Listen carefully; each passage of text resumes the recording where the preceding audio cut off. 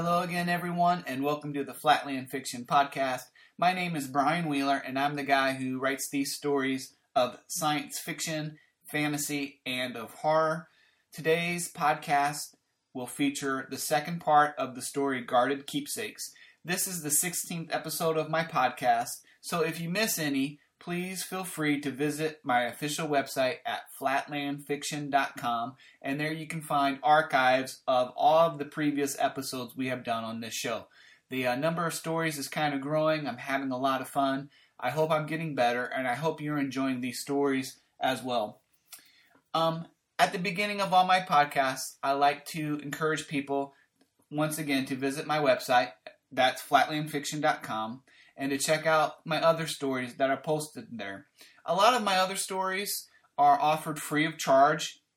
You'll find them at that website in a PDF file format. So that's a pretty universal format that you can view right on your computer and read. Also, on my official website, I have got pages that are devoted to my 4 larger ebook novels. They are titled Mr. Hancock's Signature, which is a spooky tale set in a rural Midwestern community. If you like Stephen King with a little less violence or maybe a little less gore, check that one out. My second ebook that you will find is titled The Sisters Will Dance. That one was inspired by Harry Houdini's biography and the idea of traveling vaudevillian musicians and performers. It's another supernatural story set in the kind of like a rural community in the Midwest. Those 2 books, Mr. Hancock's Signature and The Sisters Will Dance, are kind of companion books. You don't have to read one before the other, but they both occupy the same kind of fictional world. So if you like spooky stories with a little magic, please check those out. I also have 2 larger ebooks of science fiction. The first of those is called Fallen Stardust, and the second one is called The Light Floats Slowly. So if you're a fan of science fiction, I think you will enjoy those as well. Once more, my official website has sample chapters of those larger ebooks that you can peruse and see if you feel like making a purchase of any of those books through affiliates like Amazon.com or BarnesandNoble.com or Apple iBooks. I'm starting to feel very optimistic that this podcast is helping me attract a little more attention to my writing, and that's really the whole point right now for where I'm at as a writer. I need to start attracting some attention so I can hopefully move closer to getting some of these stories into some more traditional means of print. I know a lot of people out there still really cherish their softcover and hardcover books, and I'm working to get there one day, but it takes a little time. The fiction market is very saturated. There are just a lot of writers out there, so it's kind of hard to raise above the crowd of people pursuing this kind of goal. So anytime that you listen to one of my podcasts, anytime you visit my website and read one of the stories that I offer there free of charge, anytime that you might send a letter my way at letters@flatlandfiction.com, or leave a review at any kind of place where you might listen to this podcast or where you might purchase an ebook. All those little things really help me garner the attention that I need to kind of grow into some larger markets that would help me out, and that would help my stories and books get in that traditional print format a lot of people really enjoy. Once again, here before I start this story off, I would like to mention that if you're really enjoying these podcasts and you would like to contribute financially to my efforts, if you visit my website, I have a button posted on many of those pages which asks for a donation of $1.50. That's a minimum donation that you can give. That is completely a voluntary means of support. I like to view it like one of those pledge drives that you will see on public television or on public radio. If you listen to all of my podcasts and you read all of my stories, maybe you feel that that's worth $25. That button, that service that I have posted on my website, gives you the freedom and the means to donate that sum. If you listen to 10 of my stories and you feel it's worth $1, you can do that as well. Whatever funds I'm able to generate through my writings and through my website or through my podcast help me with paying the cost of my hosting service for my website, or it helps me kind of purchase a new kind of sound editing app to play with the podcast, or just purchase fun things like, honestly, typewriter ribbons and antique typewriters that I enjoy to use when I write up these stories. And it is a dream one day that I will be able to kind of support myself through my writing. I've mentioned this before a couple times on some previous podcasts, but I think this writing is what I'm most gifted at, and I would like to continue to be able to find some more time to develop this kind of skill. Anyway, that's enough of kind of like the opening house kinds of details I share at the beginning of all my podcasts. So we'll get into the story here for episode 16. This is the second part of the spooky story titled Guarded Keepsakes. Here we'll find Jay Logan delving a bit deeper into the Turner estate and finding some more collectibles of even darker and creepier implication. I hope you enjoy this second part of our story, and I hope it's a good one here as we float into the Halloween season. Here it is, episode 16, part 2 of Guarded Keepsakes.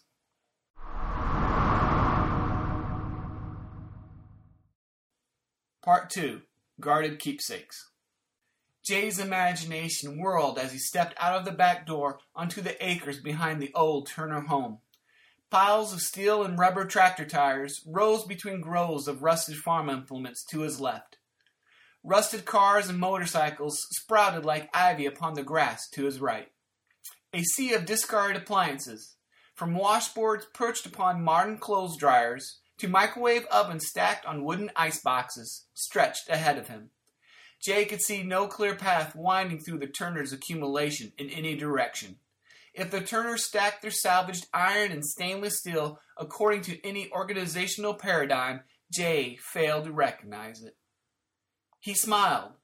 All those piles of aluminum and tin would bring a healthy return on salvage prices alone, and Jay remained confident that treasure rested beneath many of those piles. He knew how aggressively the Turners had bid at the public estate auctions. He knew how carefully the Turners sifted through all the county's trash piles. Those heaps scattered about the Turner acreage had still been growing when Jay started mowing those county roadways 27 years ago. In the near 20 years since the last Turner man died and left Jackie alone upon the homestead, since the heaps had ceased to grow, Jay had stared at that acreage, a veritable junkyard, as he mowed grass upon his county tractor and imagined what valuables the Turners tried to shroud beneath camper trailers and boat shells. Jay focused on a single outbuilding and made for its walls. Fishing wire snaked around his ankles. Discs from discarded tractor plows scraped his elbow. He shimmied between flatbed trailers and crawled beneath a burned-out combine. His progress appeared stymied before Jay wrenched upon the emergency back door on a tireless school bus and inched through the vehicle's box-laden aisle to exit through the front door before finding new room for his advance. It was slow progress, but the outbuildings didn't disappoint Jay. An empty cow dairy brimmed with neon tractor dealership signs and canvas bags advertising corn seed, collectibles which Jay knew always fetched healthy bids at county auctions. Squeezing through the door of an aluminum post-frame garage, Jay found the inner space brimming with visible gas pumps and unbroken glass Petroliana globes. A wooden shed housed vintage posters advertising war bonds. None of the walls he peeked upon were empty. Every building teemed with antiques. Jay stubbornly worked his way deeper into the property, towards the heart of those fields crowded with debris. It would take him months to create a rough catalog of his investment. It might take years to liquidate all the assets. But Jay was confident that $90,000 would be returned many times over. He chided himself for fearing any of his money would be lost. Kelly is not going to believe it, Jay smiled. A picture on my cell phone isn't going to be enough to show her. I have to bring something back to help her see the light. It was the middle of the afternoon by the time Jay worked his way through the piles of rusted relics to find his property's center. A round barn rose in the heart of those acres. Much of its original red paint had peeled and fallen away during many humid and hot summers. Thunderstorms had chipped away most of the roof's shingles, but the outer, circling wall still appeared solid. Jay circled the barn, pushing his way through jutting plastic pipes, grimacing as thorns and brambles clawed at his face. He grunted against the latch of the barn's stuck double door. A discarded rod of rebar provided Jay with a sufficient crowbar, and the door's outer hinges popped clear as Jay leveraged against them. Jay cursed when a sheet of corrugated metal popped against the barn's opening, provided another obstacle to his progress. Heaving against the sheet of metal, Jay wedged himself into the barn. Industrial machinery and components crowded against each other. Tractors and cars filled whatever space remained, with boxes of tools, filters, and grease guns sitting upon every fender and hood.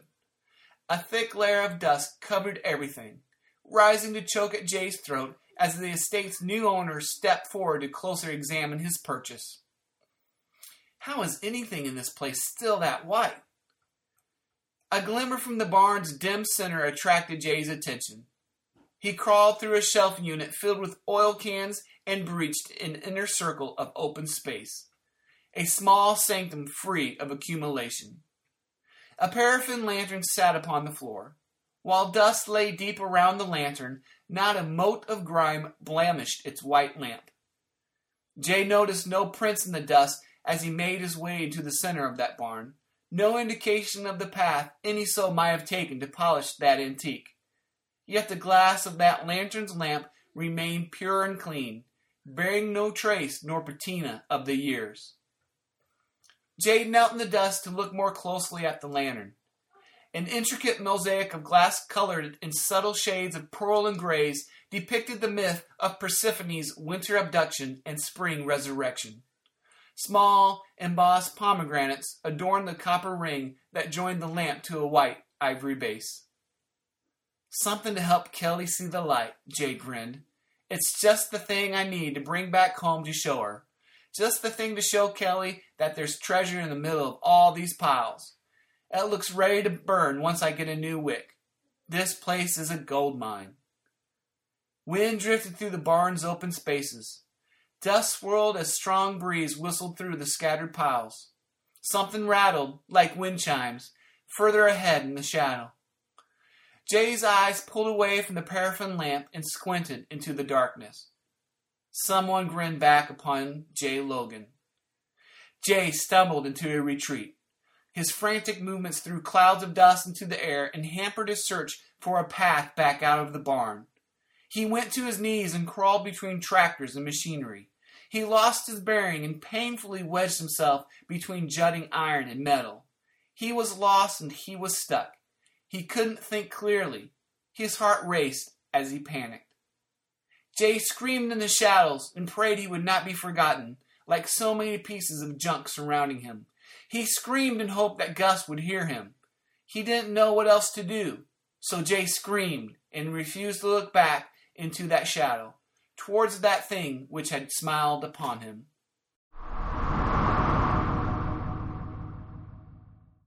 The initial surge of adrenaline passed through Jay after several minutes wedged between machinery. Nothing chased him through the dark. Nothing shambled upon his heels. Nothing else but Jay disturbed the thick dust gathered in that barn. Jay gathered his breath and backed himself out of the piles. He collected his thoughts and chided himself for behaving as a child, for letting fear chase him through a barn brimming with sharp implements. He was lucky he had not tripped and injured himself. The Turners were all dead, and Jay couldn't allow the fear of ghosts to send him stumbling into real harm. My God, Jay whispered as breath again filled his lungs. I wonder if Jackie Turner knew what was in the center of this barn. I wonder if she knew what all this junk surrounded. Jay returned to the circular opening where the paraffin lantern remained cleaned and polished, where the corpse sat several feet past the lamp. Jay's steps turned heavy as he approached the dried, shrunken body seated in a wide and tall Victorian parlor chair. That piece of furniture, yet another valuable antique gathered upon the Turner lands. Jay wondered how many years had passed since the remains of that deceased man had been left behind and forgotten in that round barn at the center of the Turner estate. Jay was surprised by how much ruin and decay had left behind of that man seated in the parlor chair. White, thin wisps of a beard trailed along the bottom jawbone. Thin, paper skin, like old wrapping paper, covered the underlining skeleton. Hands, with bulbous knuckles, clutched at the chair's armrest. The face had tightened in death and locked the thin lips into a twisted, mocking grin, in which Jay counted several brown teeth still rooted in the wrinkled gums. Jay swallowed and peered into the empty sockets where eyes once rested, their soft tissue unable to withstand the attack of time and the rodents. You must be a Turner. You're not dressed like any poor stranger. Jay dated the body's moth-eaten wardrobe to the turn of the previous century. A black Hamburg hat fell low upon the brow. A navy blue ascot circled the neck and trailed into a vest whose original cream hue was soiled with water stains. A charcoal frock coat covered most of the corpse, falling beyond the knees to blend with matching trousers. No matter the stains time pressed upon it, the funeral wardrobe remained impressive. With little care, such garb could be refurbished for value. Cleaned and mended, the dress, once set upon a mannequin, would turn attention to a storefront window. You weren't handsome, no matter your wardrobe, Jay chuckled. Despite the original elegance whispered by the wardrobe, the corpse's old deformity could not be shrouded. The length of the arms appeared far too short, the legs seemed far too long, and the head looked too massive, too tall and too wide to have been supported upon such thin shoulders. Jay imagined the man seated in that chair must have had a difficult time moving when alive in the world for such deformity of scale. He feared to imagine the pain such a shape must have inflicted upon the living. Hey, Jay! Gus's voice shouted through the piles gathered in the barn. You all right, Jay? You in there? Jay shouted back without turning away from the grinning body seated in front of him. I'm in the center. Better look at what I found. Just move real slow through all these machines. Gus cursed and growled as he moved through the tight spaces leading him to the center of that circular barn. He stopped often to consider a machine covered in dust or to pick up strange components while guessing at their old purpose. But Gus made his way all the same, and he whistled as he arrived at Jay's back and looked upon the corpse seated upon the Victorian parlor chair. Now, this property certainly has everything. You're going to have to tell the police about this. Jay nodded. It's strange, Gus. This place is just teeming with all these antiques. And then there's this man's corpse in the center of it all. Feels like he's been buried behind all these piles. That's the first body I've ever found, Jay. Another breeze swirled the dust, and Gus looked upwards to see a dozen wind chimes dangling from the barn's beam overhead of the seated corpse. Have you looked closely at these wind chimes? Gus climbed a nearby tractor and pulled down a chime for closer inspection. They're strange pieces. It looks like these chimes are made of bone. I'm not sure, but I think they're finger bones. Jay shuddered. Who would make wind chimes out of finger bones? Maybe they're not wind chimes at all. Maybe they're alarms. Maybe they're there for a warning. Seems kind of barbaric. Maybe so, Gus grinned, but I bet there's a collector for these kinds of chimes. Yeah, I suppose there's a market for everything. Gus winked. Now you're thinking like a real picker. Jay lifted the paraffin lantern from the ground. I'll contact the authorities first thing in the morning, Gus, but I'm ready to call it a day. I'm going to take this lantern home. Hopefully, it'll help Kelly see the light. Anything catch your eye in the house? Gus's good green eye squinted back at Jay. Nothing in particular. There's just too much stuff to tell. Believe me, you're going to get your 90 grand back of this place. We'll just leave the trailer here so it's waiting for us in the morning. Gus and Jay turned their backs upon the seated corpse and retreated out of the barn without suffering any further scrape or bruise. Working together, they succeeded in trailblazing a new path out of the acres of accumulated debris. Dusk had settled upon the late summer evening by the time Gus's jostling van pulled back upon the county highway leading home. Jay thought his country home looked empty upon arriving at his lane after a day spent sifting through the Turner's piles. He felt an unexpected pang of shame. Why had he collected so little during his lifetime? Was it not a waste to allow so much land on his property to sit empty? And the time remaining to him, could he fill his estate as completely as the Turners had filled theirs? The paraffin lantern proved just the relic required to help Kelly see the wisdom of Jay's investment. Even Jay's son Anderson took an interest as Jay described all the cars and parts waiting to be put back together again at their Turner manse. Jay went to bed, satisfied that his family was on the verge of a wealthier future. Those dead Turners couldn't take their possessions with them beyond to the grave, and Jay thought his family did the Turners a service by making the most of what had been left behind before ruin and rust ruled the grounds. Ghosts could no longer be collectors. Only the living relished the accumulation of so many things.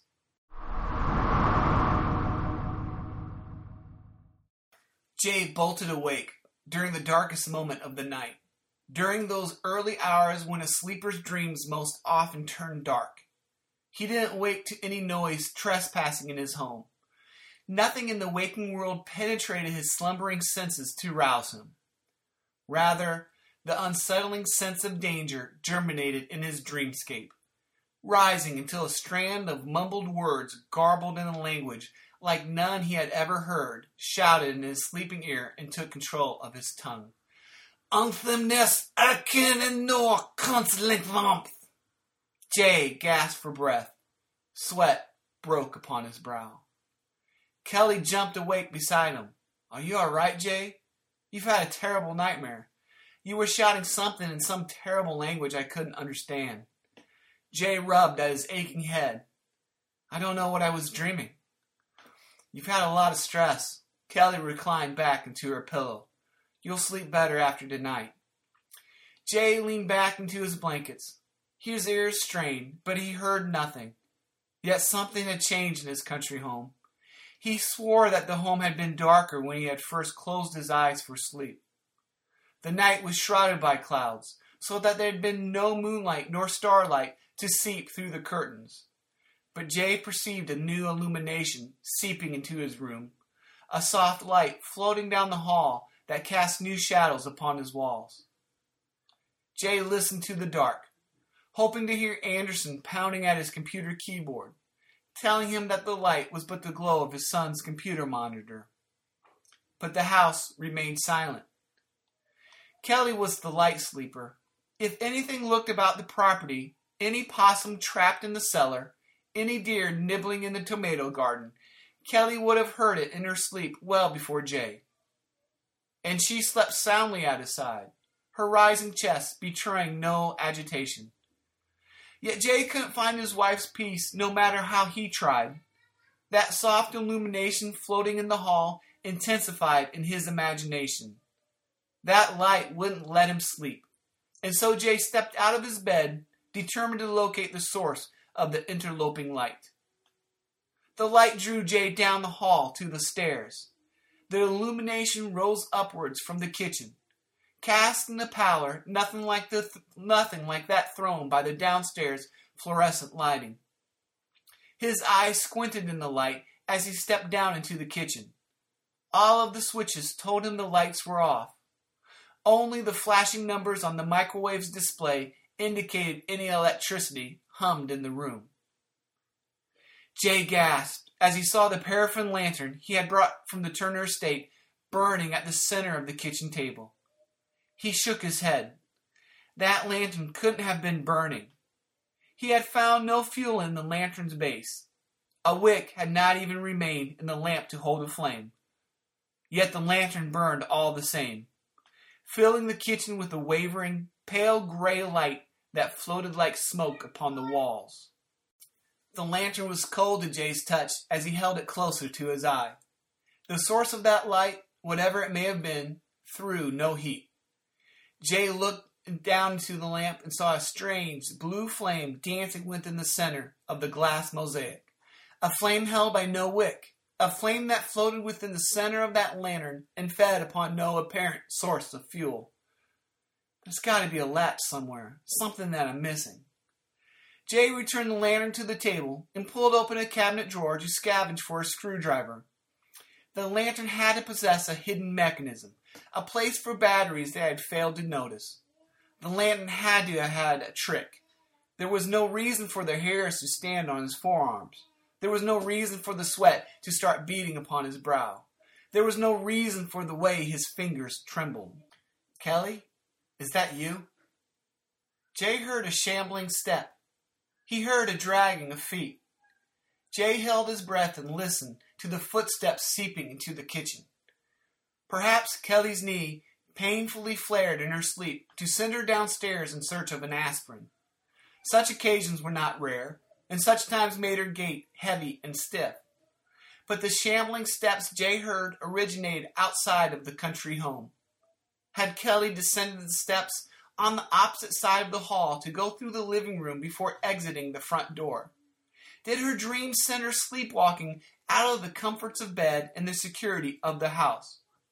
Jay couldn't remember a time when his wife had walked in her sleep. "What is it, Jay?" Jay turned to see Kelly take the last step into the kitchen a moment before the large kitchen bay window overlooking the Logan's country lane exploded inward upon the tile. Jay's mind swooned as Kelly screamed. The paraffin lantern's light intensified to glaring brilliance and cast cutting, deep shadows upon the terror that shuffled upon the Logan homestead. "Angstmist achin enor konzligt omf." Jay's thoughts shuddered and stammered to a stop as a bulbous hand with swollen knuckles stretched through the broken window. It was a dead hand, a hand covered by skin as thin as wrapping paper. Jay recognized that hand, though his mind refused to believe it could have become animate. "Angstmist achin enor konzligt omf." Jay found that he could not scream an answer to those terrible words the ghastly trespasser shouted into the kitchen. The words clutched his heart and squeezed chill through the blood. He couldn't move to his wife's side as he heard Kelly collapse onto the kitchen floor. "Angstmist achin enor konzligt omf." A second hand pushed through the broken window and held horror within its fingers. Jay backed against his kitchen wall as the paraffin lantern's glow fell upon the horrible orb the thing at the window shoved into the room. Tendrils of nerve and muscle trailed from that orb. Jay turned away from that orb a moment before that hand turned the orb directly upon him.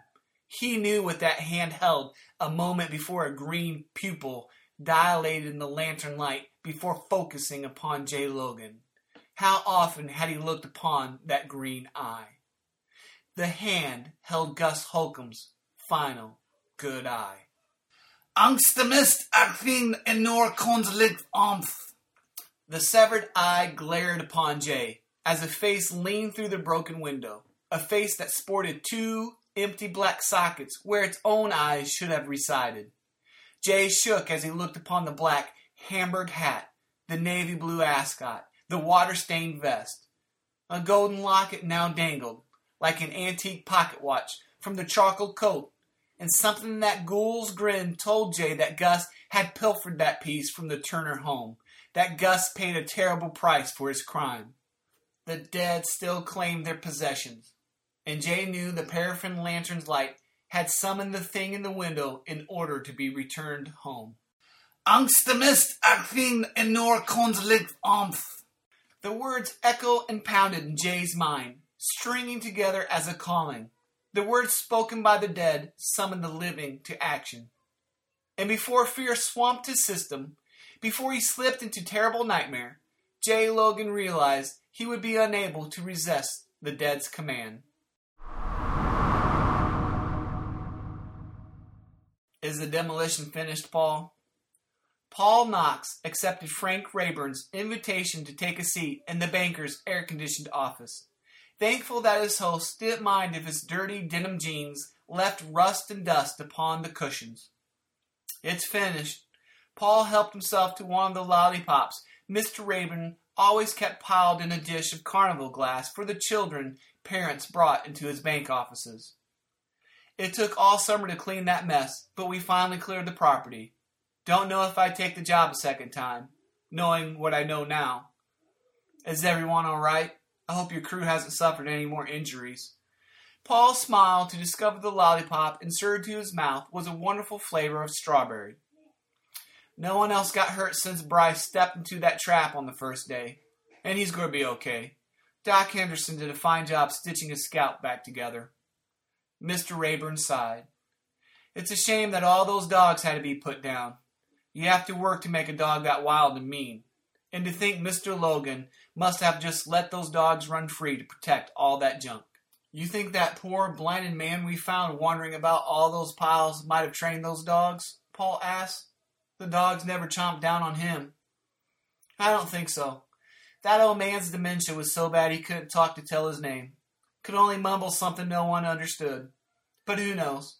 I can't begin to guess how that old man may have survived out there.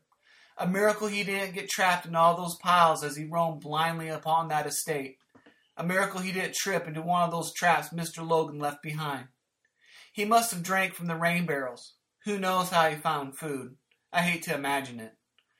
Yeah, my crew was real happy when we knocked down the last wall to that Turner home and dropped the last pile into a truck," replied Paul. "You've earned all your money." Mr. Rayburn handed Paul a check for his demolition work. "Did you put that list together for me?" "As best as we could." And Paul handed the banker a thick manila folder. "We tried not to junk the real valuable antiques. Hope those items help you get some of your money back." "I sure appreciate their effort, Paul." The loan of $90,000 to Mr. Logan had cost Mr. Phillips his job. The paranoia, the eccentricity, the temper that manifested in Mr. Logan almost immediately after signing the loan papers forced the bank to move to foreclosure. Mr. Logan's suddenly erratic behavior drove his wife and son away, and Kelly refused to explain to any of her friends why she left so suddenly one night less than a week after Jay purchased the Turner estate, or where she planned to go. Jay vanished a month after Kelly's departure, and the bank never realized a single payment of loan interest or of principal. The loan left the bank with an unsellable home, not with the old resentments of the Turners that still lingered, not after Mr. Logan's disappearance. It left the bank with a property teeming with piles of junk that cost further investment of money and time to clear and catalog for liquidation. They found traps, and they found feral, mean dogs. And most disturbing of all, they found a blinded Mr. Holcomb and a withered corpse. Authorities were then involved, who brought with them further delays. "Did you find any trace of Mr. Logan?" Paul shook his head. "Just the stolen property." "You think Mr. Logan stole all this stuff?" Paul shrugged. Who else could have done it? Mrs. McAllister's plastic pool liner, section of Mr. Landry's fencing, the awning to Rick Pierce's bar and grill, Mr. Trout's flatbed trailer. All of it was found on that property. They were all stolen after Mr. Logan vanished. I don't know why Mr. Logan would want to steal those things when so much junk piled all over that estate, but I think he stole all that stuff all the same. I think he just went plain crazy mad. Seems as if so much junk was always meant to cover something, Mr. Rayburn commented. But I thank you again for your efforts, Paul. At least we can start selling some of those valuables now that we've had the property cleared. Mr. Rayburn's curiosity motivated him to cruise the back county roadways at the end of his day. He wanted to drive past the old Turner estate and see how so much land now looked after being cleared and cleaned of so much trash. Dusk had fallen by the time Mr. Rayburn's car crested the hill and came upon the old Turner acres. Mr. Rayburn slowed the vehicle and marveled. Paul's crew had indeed earned their pay. They had hauled all those piles away, and they left only the old foundation of the Turner home behind. The land looked reborn and new. Mr. Rayburn sighed in relief. Perhaps the bank would still see more than the original $90,000 investment. Perhaps he would have the opportunity to rehire Mr. Phillips. He thought there were many reasons to be optimistic. Then Mr. Rayburn saw a swaying pinpoint of pearl-white light out of his driver's side window. He pulled into the remains of the gravel drive to investigate, but the illumination had vanished by the time Mr. Rayburn's car stopped where steps once ascended to the Turner front porch. and where that house had been stood a new pile of junk. Mr. Rayburn angled his car's headlights upon the refuse and shook his head. Already higher than his car stood a pile of empty coffee cans and tea kettles, rubber trash cans and rusty burn barrels, broken chairs and cardboard boxes. No matter the demolition, it seemed too much of that old Turner spirit remained on that land which still hungered for so much junk.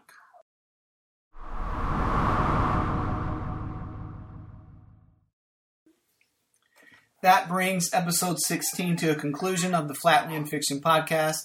Again, this episode was part 2 of the story Guarded Keepsakes. Next week, we will come back with another spooky story here during the Halloween season. Once more, think about visiting my official website at flatlandfiction.com and consider sending me a letter. Tell me what you think of my podcast at letters@flatlandfiction.com. I hope you had a lot of fun with it.